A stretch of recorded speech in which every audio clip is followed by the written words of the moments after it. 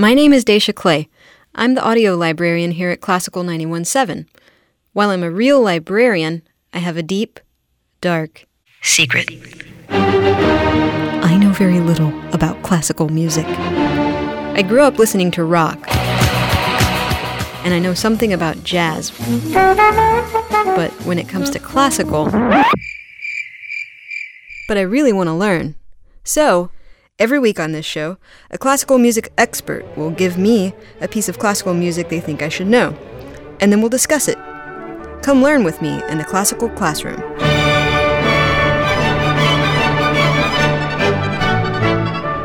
Hello everyone, and welcome to the Classical Classroom. I'm Daisha Clay, and here with me today is Dr. Maria Otamendi, whose name she says way better than I do. No, you did a great job. Oh, thank you. She is a Venezuelan pianist and a professor at the University of Houston. She's also a former HGO studio artist. So, what are you going to be teaching me about today?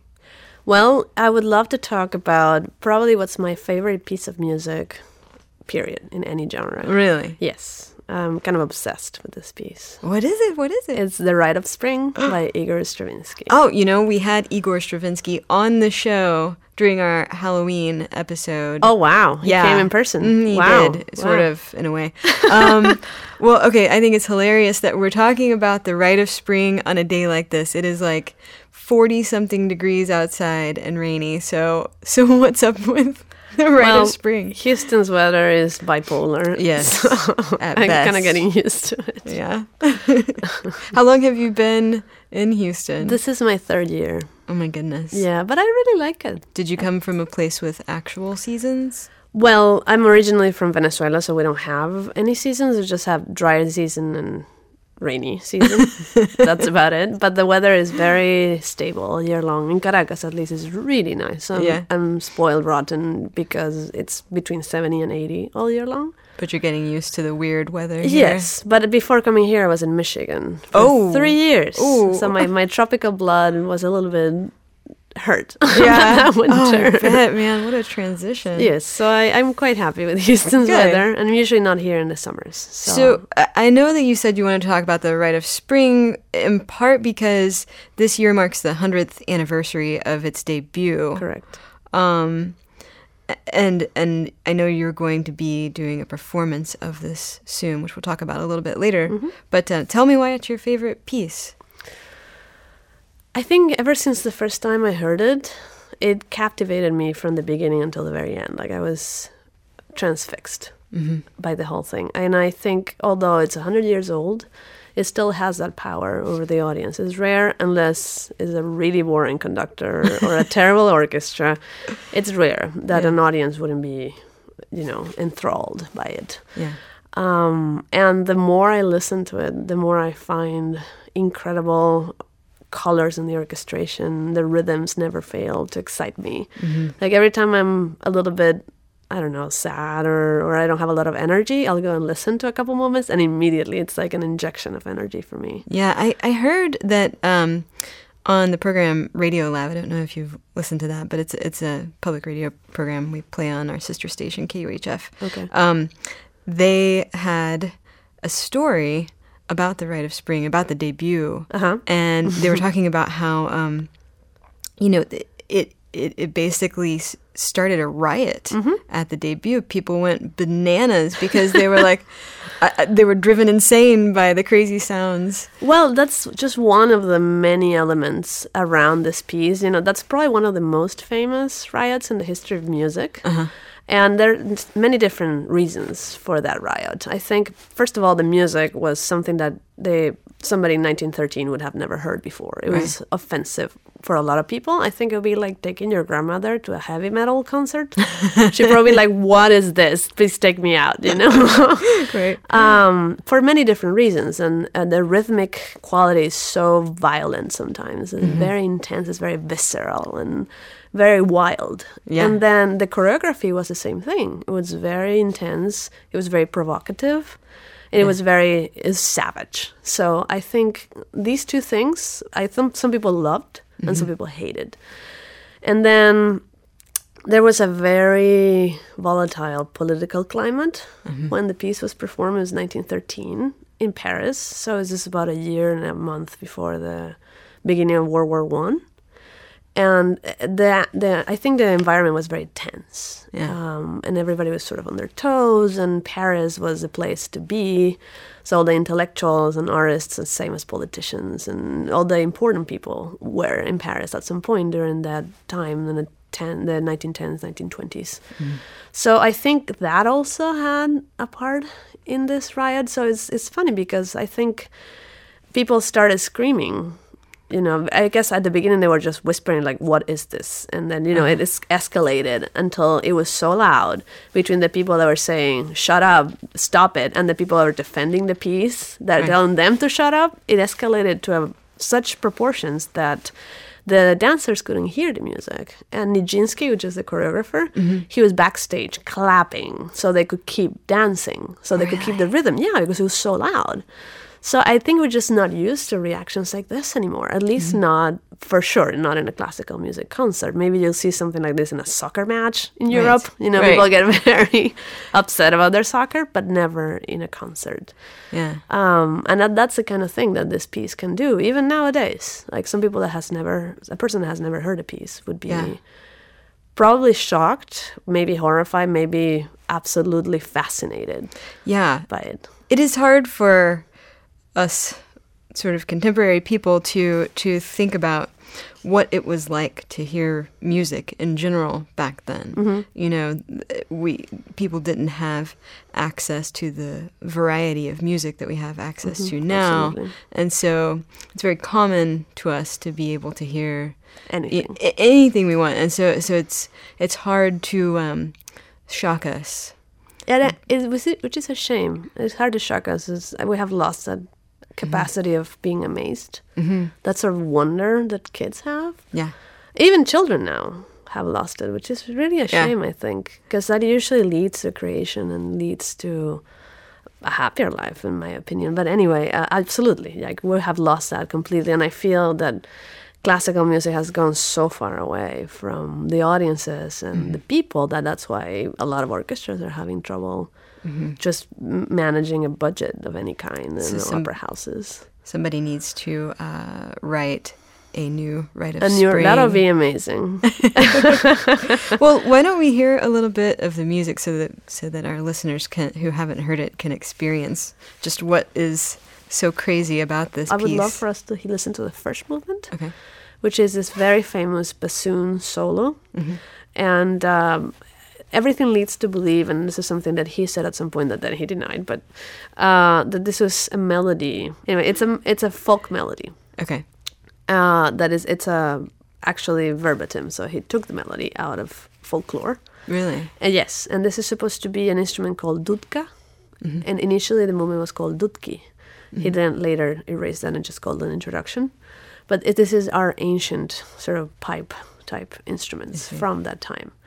And it's very, very hard to play in the bassoon because it's very high. The bassoon is an instrument that plays mostly in a lower register. So this is incredibly high. It's very difficult for a bassoonist to make this sound, first of all, to make it sound at all, and to make it sound good. So then there comes the question, is it supposed to be beautiful? Is it supposed to be painful? Is it supposed to be jarring? So that also varies. Like even for people that said that they heard Stravinsky said, no, I want this to sound painful and almost ugly. And then another bassoonist is like, no, he told me that he wanted more beautiful. And he revised the score so many times, the last time being in 1967. It's like 54 years after the premiere. So I guess maybe his own perception of the piece changed. So that's what makes it so contradictory. But in any case, he borrowed probably at least 9 melodies out of Russian folklore. And then he denied that. It's like, no, this is all things that I imagined, and this is all mine. So it's debatable. You can actually find the melodies, and they're very similar. That's just it's so crazy that he so distanced himself from his roots. Yeah, I think that's just fascinating. That he's like you said, he's clearly drawing on this folklore. You're looking at it and you're saying, no, that's a Russian folktale. Right, and he's like, no, this is abstract music. It doesn't mean anything, and it came all from my head. It's just like, okay, sure. All right, man. Sure, Igor. Whatever you say. Exactly. Yeah.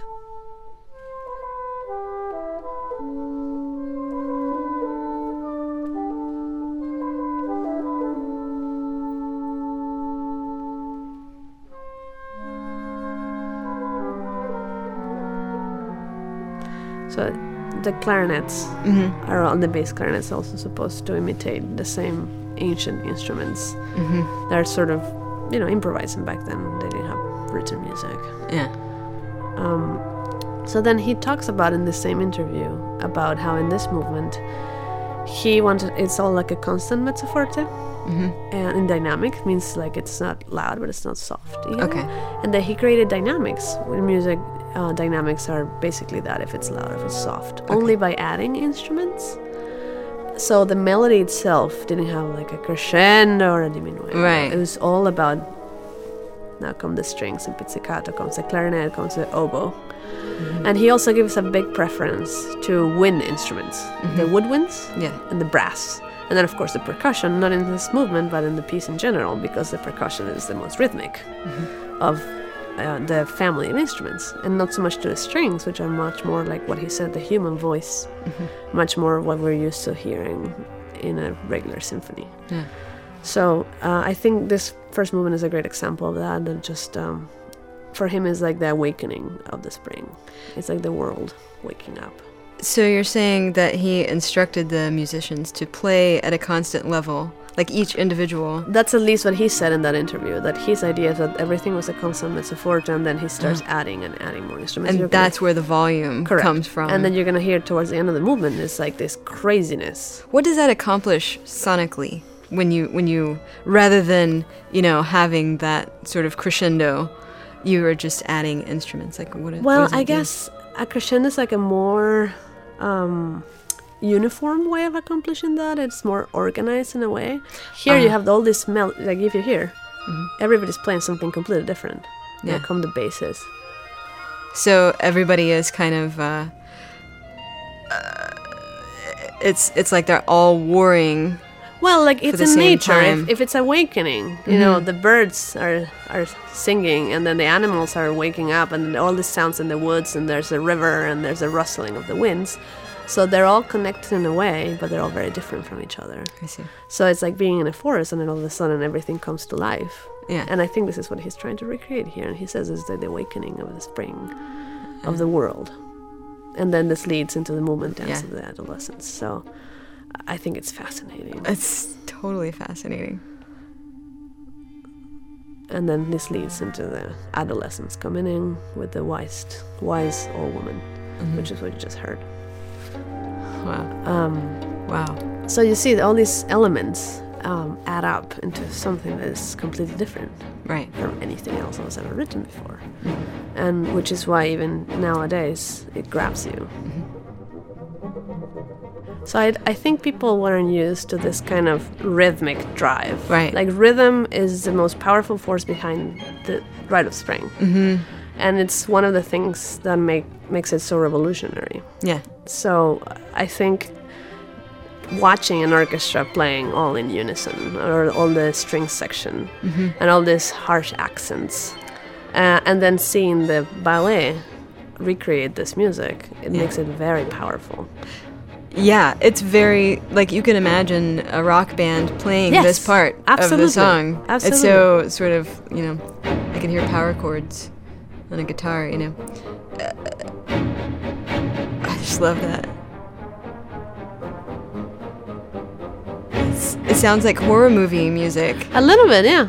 Which I guess is kind of what it's indicating, isn't it? Because it's about... like the piece of music is about how, at least from what I understand, it's about spring, which is a lovely thing, but it's also kind of a crazy time of year. Yeah, well, I mean, the piece is constructed on the idea of sacrifice to spring. So it's all going back to pagan Russia, and how one virgin is elected for a sacrifice, and the virgin dances herself to death in the last movement. So yes, there's a very big element of violence in the piece. It's inherent in the piece. Stravinsky himself, in an interview, in a very famous interview that he gave before the premiere of the piece, he has some very interesting quotes, and I want to maybe read a couple of them. Yeah. But the funny thing is, Stravinsky was a big liar. Like, I think it's hilarious because he pretty much 6 days after the interview, he negated every word. He was like, I never said that. I never said any of that. That's a lie. Somebody just wrote all that and put my name on it. I have no idea what that is. And then later on in his memoirs, he said some things that were similar, but then he refused them like a few years later. So he keeps contradicting himself all the time. Yeah. So it's really hard to know what things he actually said and actually what things he didn't, because there isn't like a video of him speaking, that you can say, okay, look, there it is. Yeah. So maybe that also contributes to all this aura of mystery around the piece.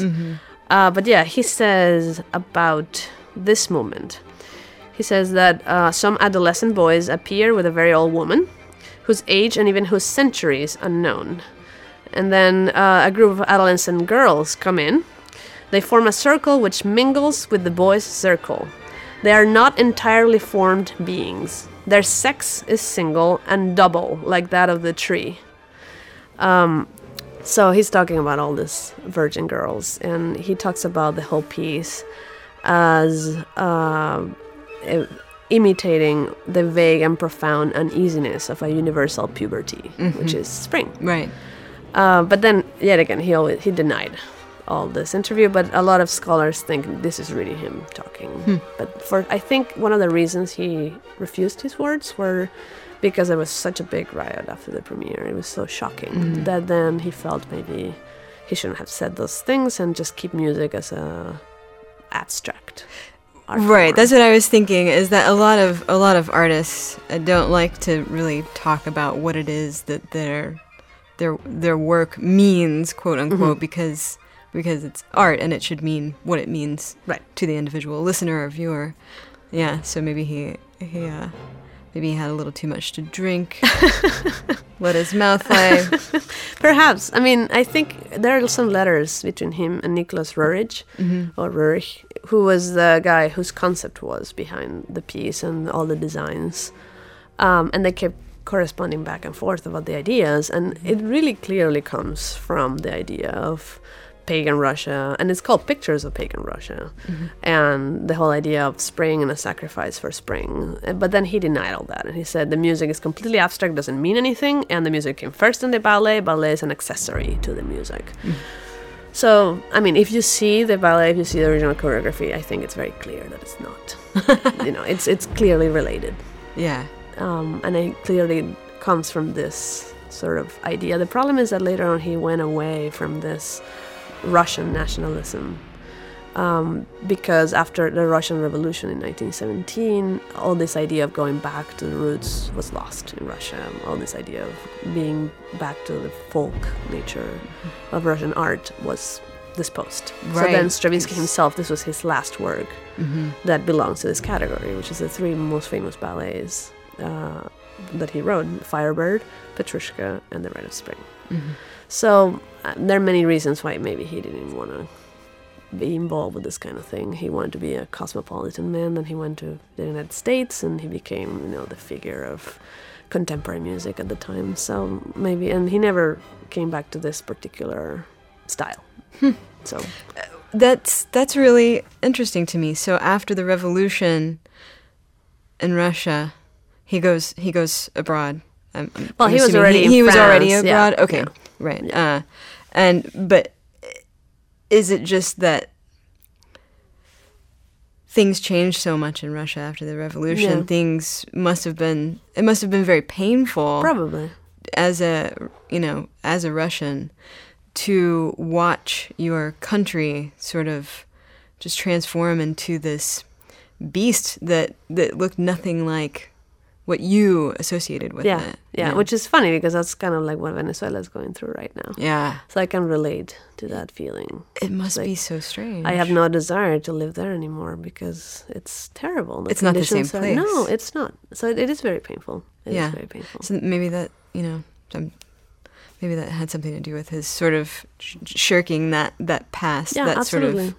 So I think my goal today, besides talking about the piece and introducing the piece for those of you who haven't heard it, or those of you that have heard it but don't know much about it, I would like just to point out all the things that make the piece so revolutionary. Okay. Why is The Rite of Spring so famous? Why is it one of the most recorded pieces in history or the more performed? We started with this movement, which is an icon, the dance of the adolescents, just to show you a little bit of that sort of wild quality and the rhythmic drive. Because I think that's the number one thing that makes the Rite of Spring so different. It's like rhythm is the king versus what had been until then, which is harmony with Wagner. Like rhythm was towards the end of the list of important things for a composer. I mean, of course, there has to be rhythm, but in Wagner, he was almost trying to mask the rhythm as like there are no bar lines.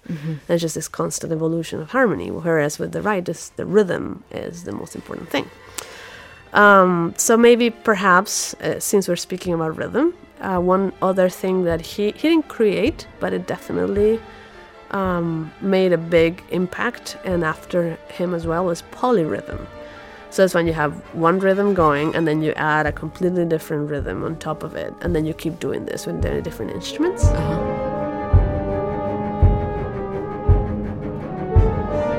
So you have this melody with the brass,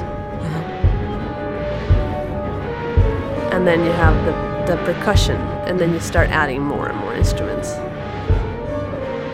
And then you add the güiro, which is like 4/4. It sounds like a scratchy sound. And then you get the other brass that came in, the horns. And it's like this cacophony. It's just a little... So that's what polyrhythm is. Yeah. So you start... And each one of these rhythms is stable. But then when you add all of them together, then you create this sense of chaos. Yeah. So this will be, just since we're talking about rhythm. Something else, I think, I mean, we talked about the raw quality and how violent it feels, especially when it was written. How it comes back to everything that is visceral, that is sort of animal inside of us. So I think a movement that really displays this, and that shows how different this was from other things that were composed at the time, like Impressionism, like, you know, Debussy and Ravel. It's like, it seems like a completely different world. Yeah. It's a glorification of the chosen one. This is after the virgin has been picked. She's chosen. So now the other virgins are exalting her and celebrating. And celebrating the fact that they get to live. Exactly. And she doesn't. Yeah.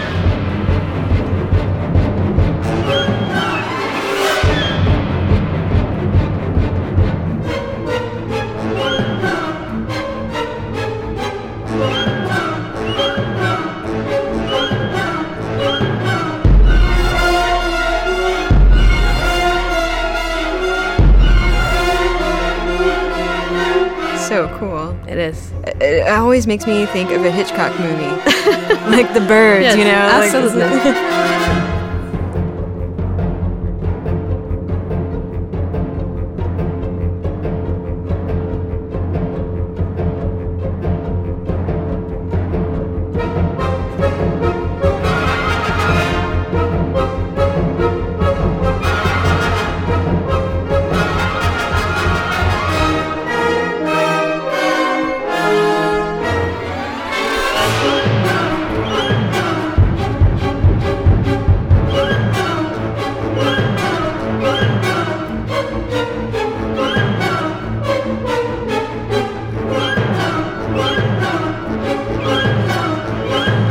End of a movement.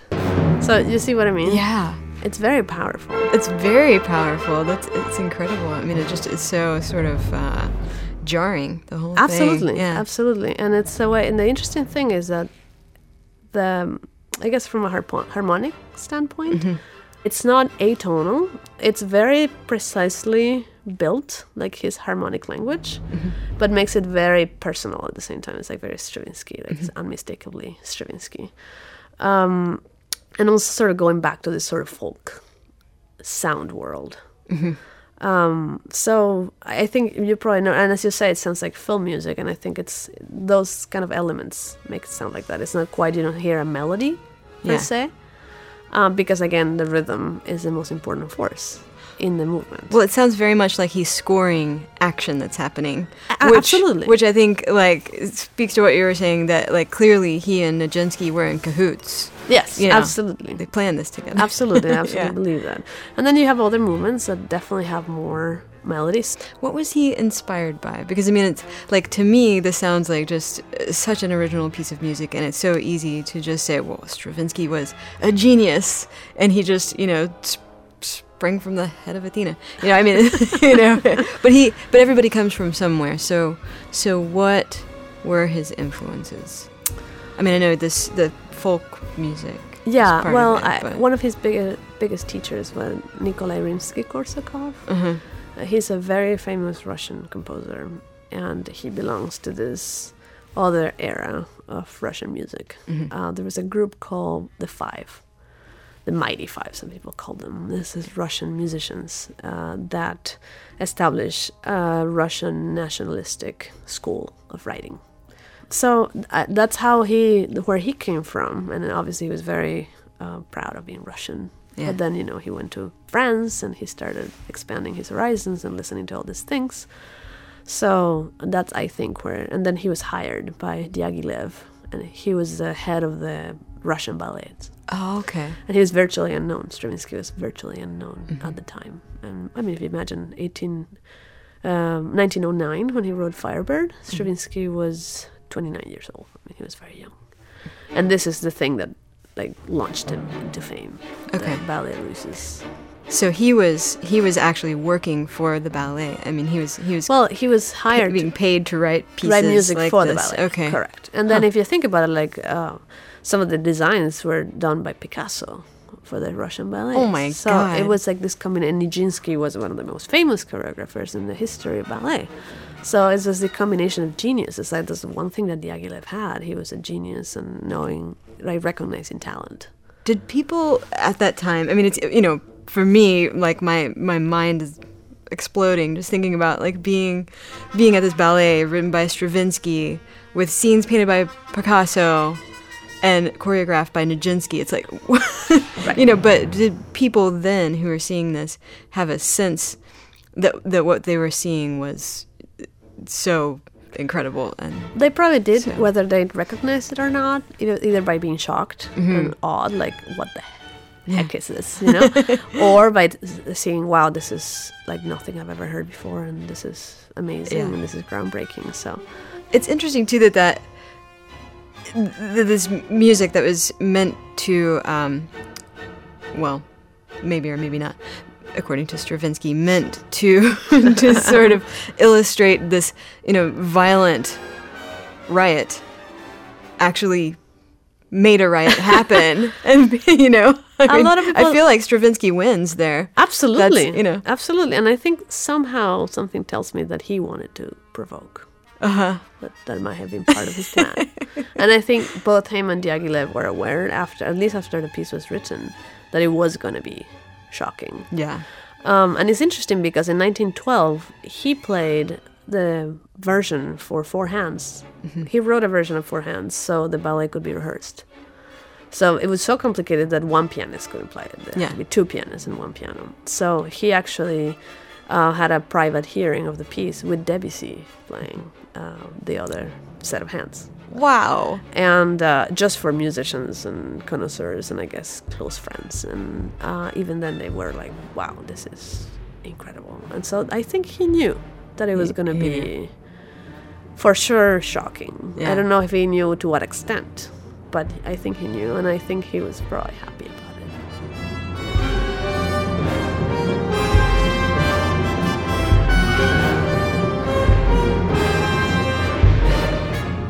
it. So this is the final movement? This is the sacrificial dance. So this is where she's dancing herself to death. So this is, I guess, the bottom line of the show. So this just, for me, it sums up everything that it's incredible about the piece. It's so shocking, it's so powerful rhythmically, the orchestration, the harmony, the idea of polyrhythm, polytonality, everything is in this movement.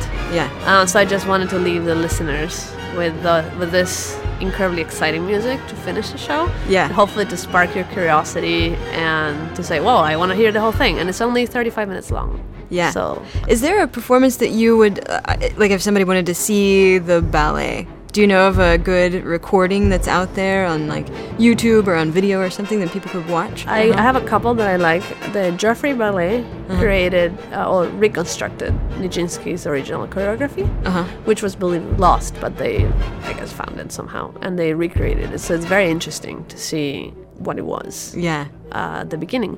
And from the modern choreographies, I love Pina Bausch's. Okay. It's so powerful. It's I mean, she's incredible. She's a force of nature. Really? So this is towards the end. So.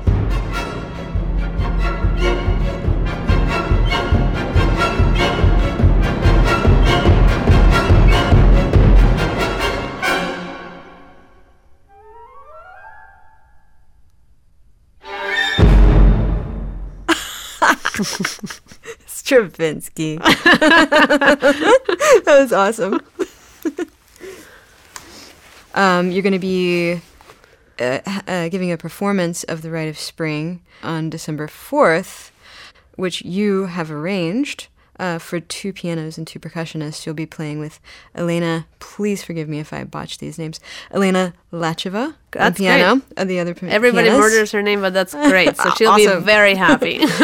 Blake Wilkins and Jesus Pacheco will be on percussion. Yes. And listeners, if you'd like to go out and see the show, it's going to be, like I said, December 4th, 7:30 at the University of Houston at Dudley Recital Hall. And if you want more information about the event, go to the Moores School of Music website. So Stravinsky, I didn't know that he had also done an arrangement of The Rite of Spring for 4 hands. hands. Yep. So did you look at his? Absolutely. I based my arrangement on his. Yeah. And a lot of people perform this in 2 pianos. So basically they take the same music, but they play it in 2 pianos. It's a little more comfortable. A lot of people just play the arrangement like it is in 2 pianos. But as I said, I was obsessed with this piece. And one day, just having a drink with a very good friend of mine, excellent pianist, we were both sharing our passion for this piece. And back then I was finishing my doctorate.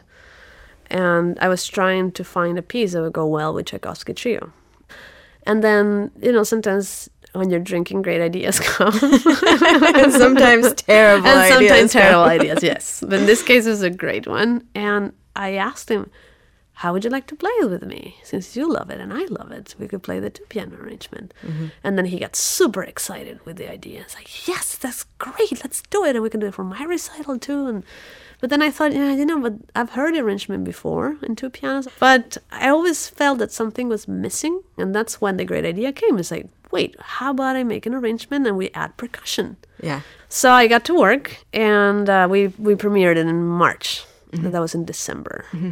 And it was great. It was a huge success. As I'm saying, is that the people respond so well to the piece. Everybody was just on the verge of the seats because it's so... I think it appeals to this sort of instinct, this visceral quality we all have. It just sounds cool. Yeah, absolutely. I completely agree with you. Yeah. So that's how it began, and I performed it. This will be the 4th time that I perform it, and I'm looking forward to it. Well, Anna Maria, thank you so much for coming on the show. This has been, man, like I've wanted to talk to somebody about this piece for a while. Wonderful. So it was great to get to, hear a doctor talk about No, it was very cool. Well, listeners, if there's anything that you would like to hear addressed on the Classical Classroom, please send me an email at dclay@classical917.org. If you want to hear past shows or see what's coming up on the show, just go to classical917.org/classroom. Thanks for listening, and we will catch you next time.